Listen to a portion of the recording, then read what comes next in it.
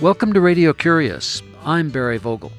The rights of the Jewish people and the Palestinian people, along with the policies of the Israeli government under Prime Minister Ariel Sharon, are a source of great conflict. This conflict not only presents points of debate in the tiny country of Israel, but has become a debate in many other parts of the world. Yael Berda is a young Israeli lawyer born in New York City and raised in Jerusalem. At the age of 14, she became involved in a struggle to free her parents from debtor's prison, which changed her life and has led her to be a leader of a nonviolent movement for reconciliation and understanding among the Israeli and Palestinian people. I met with Yael Berda in the studios of Radio Curious and asked her to begin our conversation by telling us about what was going on in her family's life when she moved to Israel and what led her to go to law school and do the work that she does.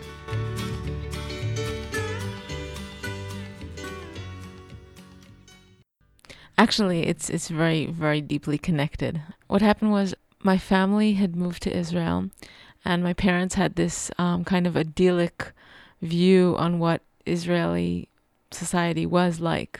They found themselves not very careful in business, and they went bankrupt.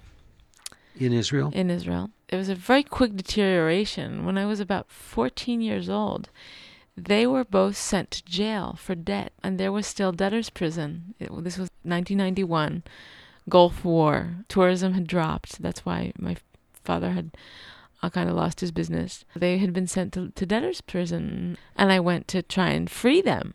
At the police station, they told me that the people that decide if it was to free them were the lawyers of the people that they owed money to. And then I said, wait a minute, but there's not a judge? And they said, well, it's not really his decision. It's up to the lawyers. So I found myself up against these lawyers. They didn't have any room to listen to anyone, especially not a 14-year-old girl that was asking for her parents to be released. After about 2 days, I convinced this judge to let my parents out. How were you able to get before the judge? Oh, I just shoved my way in, which was going to be what I would do time and time again afterwards for other people. After you became a lawyer? Even when I was just acting as an organizer or as an activist, what I had learned is that if you sit and wait until you're going to be given the chance to speak, you will not be given the chance to speak because nobody's interested in what you have to say. It took me a while afterwards to unlearn that, to realize that people actually were listening to what I have to say, and to kind of relax that a bit. That was my introduction into the political world. What I did was I went to see if this was personal, because I didn't think it was personal. How could it be personal? Like, we had done nothing wrong to deserve this. And then I realized that not only was it not personal, but it was a social structure that was allowing for people, and especially lawyers and big companies, to hurt the small person on the street. And that I kind of got interested in social structures and in communities. Then I began to be active on a lot of social and cultural issues. And naturally in Israel, that's always linked to the Palestinian-Israeli conflict. You can't talk about anything without relating to this whole conflict that is what shapes our lives out there. A dual economy and dual identity of the Palestinians and the Israelis? That too, but also the fact that we are living in the constant security threat hovering over the heads of everyone, which doesn't really permit a discussion about education and social values and culture to take the lead, because there's constantly something happening on the security front, which is always more important. And that kind of leaves the scene to a lot of generals and military people because they know more about it. What is happening on the security front is a manifestation of the cultural division. I think sometimes that's true. I think there's a lot of cultural clash there. A lot of things that have happened because of misunderstanding, cultural misunderstanding and arrogance on the part of Western thought and European thought. Versus Middle Eastern values. It's funny because there are many values that are shared by Mizrahi Jews, Middle Eastern Jews, and Palestinians. Family values, the importance of tradition, the importance of religion, the importance of community versus individualist values or more Western or to some extent capitalist values. One of the things about the different cultures, especially Middle Eastern cultures, they're not consumerist in any form. You buy whatever you need to survive, but that's it. That's not what you're dealing with. That's not your main goal. And I think that that's very different than what Western culture has become. Of course, it didn't used to be, but now it is all about commodity, and I think that that's a very different kind of outlook. Going back to your experience trying to free your parents, I presume at some point you were successful. Oh yeah, it took a few days. It was like 48 hours or 60 hours or whatever, but those 60 hours I think were formative enough to kind of make me understand that there were people that were being trampled on, and there was absolutely nobody that had a voice for them. They were voiceless. It's then that I understood that you either were for or against, in a way that it's either you worked for the bettering of society or you were a part of the oppressor. And that was the way I saw things. And the whole idea about being silent is not an option. The whole idea of always having to have an opinion, always participating in the discussion, because the minute you don't participate, you're just joining hands with the forces that are cracking down on those who are weak. And so that's how I got into it. Yet I've heard you say there are not very many people who are willing to speak up and willing to be actively in favor of a pacifying situation in Israel where it's safe for Jews and non-Jews to live together in a nonviolent circumstance. Some of the reasons that I've heard you give is that to make that change, many of the people would have to give up their creature comforts. What's going to happen? I think that what's happening in Israel is a very interesting phenomena. There are many people that are very, very aware of the suffering caused by the conflict that is being caused by the Israelis to the Palestinians.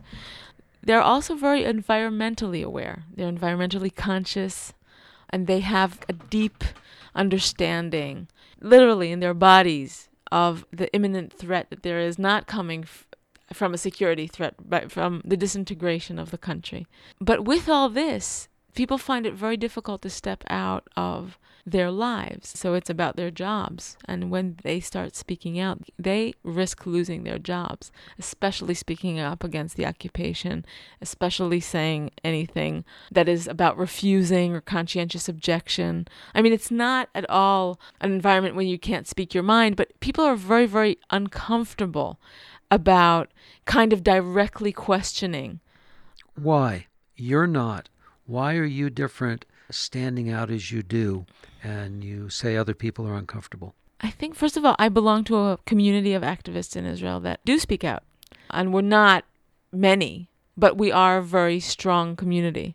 Also, there's been a legacy of people that have spoken out in Israel and Palestine. There has been a legacy of people that have denied the occupation and that have fought for social justice. When you think about it, it's really funny because Israel was founded on speaking out, on wanting a different world, on wanting a different life. And there's no question in my mind the founding fathers and mothers of the country that started up the first kibbutz in 1904, they would absolutely be shocked to see that their descendants were not fighting back more. This government whose policies are very, very close to some regimes that we don't really want to get close to. Like what? There are policies of the Sharon government that I don't like to use the word fascist because I think that sometimes using those words opens up even more the possibility for it to happen. Words like Nazi and fascist and whatever, I think that can be very harmful. What's happening is recently the Sharon government has disallowed any form of dissent. And how is it doing that? Also from the right wing. Well, the form of dissent in the Israeli parliament, in the Knesset, or on the air in forms of freedom of the press, freedom of speech? No, what I mean is being suppressed? What I mean is the right wingers, and these are my political opponents, but people that are from the settlements and are against the disengagement plans. And the disengagement plan means the plan to leave Gaza and leave part of the settlements. What happened is Justice Minister Tomi Lapid told the government workers that if they would sign a petition against the disengagement plan, against the government policy, they would be fired. Again and again, the Secret Service will come out saying that the right-wingers are planning, there's people in the right wing that are planning to kill the prime minister, and people in the right wing that are planning to blow up the Temple Mount, and all kinds of stuff, which I'm sure there's a very, very small amount that there's a probability that that's what they're doing. But just creating that demonization of dissent. When you say the right wing, you mean the Jewish right wing? Yes. I mean, I'm talking about the Jewish right wing in the settlements. Well, what is it that they are seeking to preserve when they would want to blow up the Temple Mount? That's the most extreme point of view that's possible. But all I'm saying is that while these right-wingers, which I oppose entirely, these people believe that the Messiah will come and the land will be, and the Jewish people will be saved because they are holding on to these outposts that are in Palestinian territory beyond the 67 border. And of course, they argue that it's a lot of security issues and this and that, but the basic premise of it is a religious one, saying, this is Greater Israel, this is the land of our forefathers, we have holy places here, therefore we need to stay here. There was a whole people that lived here on these lands. But that's true under most situations where a government expands its territory. There were people who were there before. Yeah, there's no question about that. The question is, what do we do about it? I'm not one of those people that like to talk about what could have been if, what would have been if the land wasn't conquered. So posing the question, what do we do about it? How do you answer that question? And before you give us your answer, I'd like to say that our guest is Yael Berda, a 28-year-old human rights lawyer who lives in Jerusalem, Israel, who's visiting the studios of Radio Curious. I'm Barry Vogel. Yael, what do we do about it? I mean, what do we do about a situation where people will strap bombs to themselves, blow themselves up in anybody nearby? I've heard that characterized as the worst form of child abuse, training people to do that. I think the suicide bombings are a symptom of the great, great desperation and dehumanization that has taken place over the years of this conflict. And I think that the only way to dissolve that hatred is by finding a solution that is not just an historical solution or a security solution, but is one that is going to address the deep cuts and hurts of, that have been caused to Palestinian culture and Palestinian life. And that's something that I think a lot of times people don't even realize what that means. Like when you have these children that have grown up in these villages where they have never seen a Jew except a soldier or a settler. I'll go in with a couple of activists, and I'll come with the activists for a legal issue or whatever.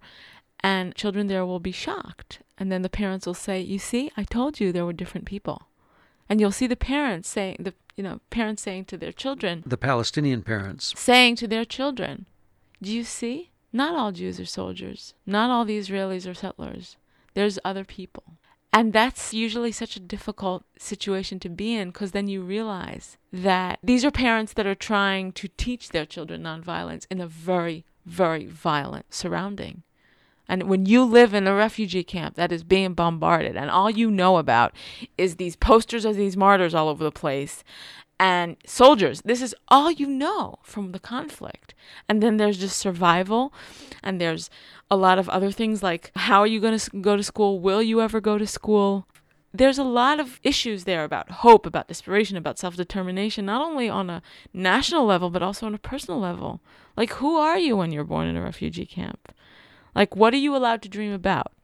What are you supposed to dream about? Well, like the rest of us anywhere, what we can dream about is limited to the words that we know, and that allows us to put our thoughts into a context that we can imagine. Right. It's hard to imagine things that we don't know about.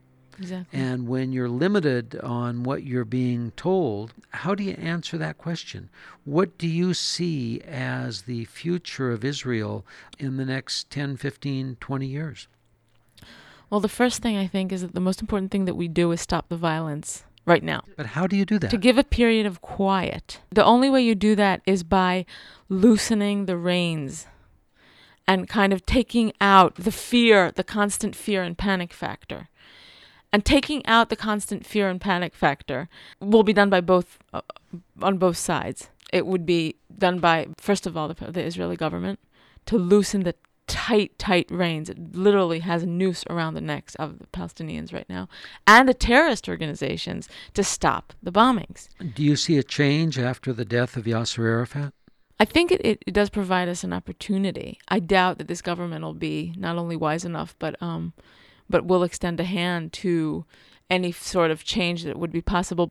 There are other people and other voices that can come instead of Arafat and his whole parade of people there that are much more in tune to the people and to the grassroots level. The question is, will this be an opportunity, or will it just pass again into violence and anarchy? I mean, anarchy in a bad way. And it will give just more reason for heavier measures and a heavier hand on the Palestinian population. I think that there is a window of opportunity here. I really wish that there would be a government that, I would trust to do that, to extend a hand and say, hey, we don't want to decapitate any more Palestinian leadership. We want to see how you can build your society and we can talk. Yael, you're an activist, you're a participant lawyer, you're a motivator of ideas, yet you talk about what's going on in Israel as if you're one or two steps removed. You're describing it as an observer as well as a participant activist. How did you get to this point? First of all, I think that it's the only way where we can see clearly. Well, do you do this alone? Do you work with a group? No, I work with many different groups. I don't work specifically with an organization, but I work with many different groups. Most are groups that are doing direct action or engaged in some form of nonviolent grassroots work. And I think that type of work always requires you to observe your thoughts and how you're talking about something, because the only way to get people mobilized, to organize them, is to really listen to what they have to say. What are those groups? The groups are Ta'ayush. Ta'ayush means together in Arabic, and it's Jewish and Palestinian Israelis that are working together against the occupation. There's a group called Anarchists Against the Wall, which is a young group that are doing amazing community organizing work. There's Mahapach, the movement that I founded, and is a community organizing movement that works in different villages and neighborhoods all over the country. If someone wanted to contact these groups, how would they do that? Usually by website. Can you tell us the websites? Just Ta'ayush, www.taayush.org.il. Another thing is you can Google Anarchists Against the Wall. You can Google Mahapach. There's Green Action that do environmental justice work, also in the territories. There's Musawa, that is the Center for Palestinian-Israeli Rights. They do a lot of community organizing work. Here in the U.S., very little is heard about the work of this huge mobilization going on constantly. And it's less seen on the streets. It's not a protest mobilization. But there's a lot of work going on for the healing and for the protest of the conflict. On the other side of that, there's AIPAC, the American Israeli Political Action Committee. And one of the things that they say is that but for the United States support, Israel would have been overtaken by the neighboring countries. You dispute that. Why? First of all, I have very little trust in AIPAC's goals and their support. Well, how do you characterize their goals and support? I think that AIPAC doesn't represent the Jewish community. It doesn't represent the Israelis, that's for sure. Because what the Israeli public needs now, more than ever, is social and economic legislation, monies, and work. Israel right now does not need 500 smart bombs that it just got money from the U.S. to buy. I know of 3 daycare centers that are being shut down. It costs the price of one smart bomb to probably keep all 3 open for at least a year or 2. I think of what AIPAC are doing, and I'm sure that there's a lot of people that are very ideologically involved and that are very committed, and I respect their commitment. But there are other people that are making a very good buck off of this conflict. And these are the people that run campaigns. Well, after they run campaigns and lobbies in AIPAC, so then they go work for different companies and other You're lobbies. talking about running campaigns for members of the United States government. Yeah, and you can see it. I mean, I think that many people from AIPAC have gone then to work for different senators and congressmen and were paid very, very handsomely for their work. And for their connections with the Jewish community. Connections with the Jewish community are very well paid for. I think that there's a lot of consultancy going on and a lot of preservation of power. How about talking about how we can help solve the conflict? Not just talk about defense, but talk about preemptive waging of peace and preemptive striking of educational values. Well, from that perspective, let me ask you about nonviolence. Where do you personally draw the line in terms of nonviolence if it's clear that someone is going to physically attack and perhaps kill you and your colleagues? When do you bring in the level of self-defense that might require killing them? To me, I think the only way of thinking about nonviolence is to actually live that. And that also means that it's what we say and how we live and what we eat and what we do in our daily life. And those are the more important questions of nonviolence, and because we're less frequented with the daily question of, is somebody going to blow themselves up on your bus? Now, when it comes to, for instance, different methods of torture and interrogation that are being used by the Israeli Secret Service, which the High Court of Justice, Bagatz, said that these methods could no longer be used unless in extreme cases. This was a ruling that, there was a big fight over it. What's extreme? Extreme is like when there's a ticking bomb, when it's absolutely imminent, totally obvious that this person knows about something that's going to blow up in the next 10 minutes. It's that narrow. That's a difficult decision as it is. Those of us that were working for the prevention of torture said, in no case can we use these methods. In no way can we let the state use torture to take information. What's happening is that even after the ruling of the High Court of Justice, now the Secret Service has just taken on to do bureaucratic interrogations using methods that are not allowed legally. Like what? I've seen these sheets where an interrogator will write, at 6:20, the one who was being interrogated was slapped 5 times in the face. But he's reporting about it.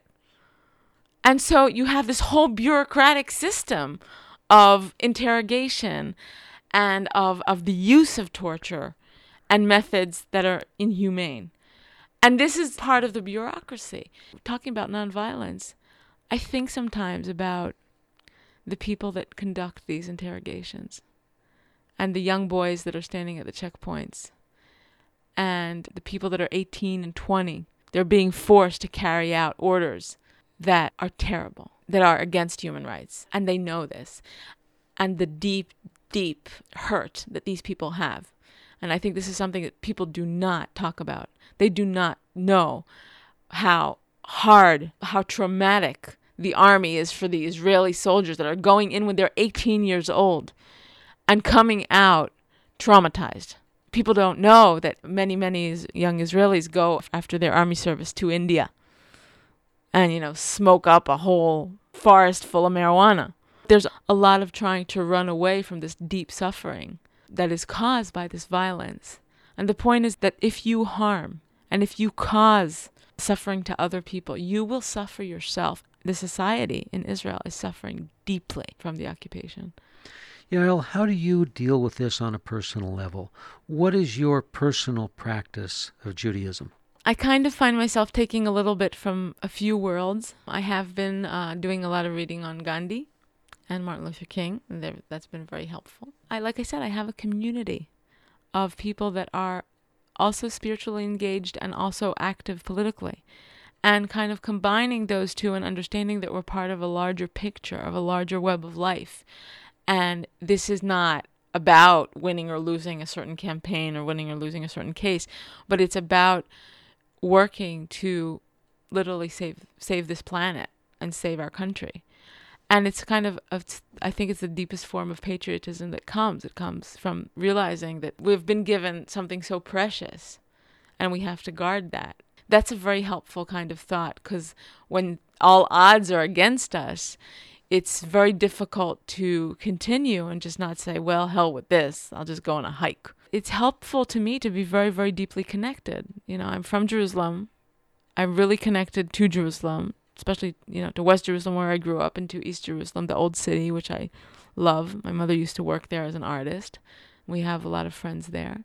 And I feel very connected to a lot of things that happened in Jewish history and in Israeli history and Palestinian history. I feel very, very close to the Middle East. That's a helpful factor than feeling alienated or feeling, unconnected. Yael, Berda, thank you very much for joining us on Radio Curious. And before we close, can you tell us about an interesting book that you've read lately? Well, I just read a beautiful book called Fields of Protest, and it's about the women's movement in India. And it was written by a magnificent woman named Raka Ray, who teaches at sociology at Berkeley. And I loved her book. And so I think that it's very inspiring to think of women's movements in India and how they're mobilizing millions and millions of women to rise up and take their rights back and reclaim their identities. Yael, Berda, thank you very much for being with us on Radio Curious. Yael Berda is an Israeli human rights lawyer who lives in Jerusalem, Israel. The book she recommends is The Fields of Protest by Raka Ray. Copies of this and other editions of Radio Curious are available. There are over 750 archives on our website, radiocurious.org, and I'm honored to tell you that Radio Curious is now part of the collection at the Library of Congress. We appreciate your cards, ideas, and letters, and do enjoy hearing from you. The email is curious@radiocurious.org. The postal address is 700 West Smith Street, Ukiah, California, 95482. The phone is 707-621-5075. Ignacio Ayala is the assistant producer. I'm host and producer Barry Vogel. Thank you for listening.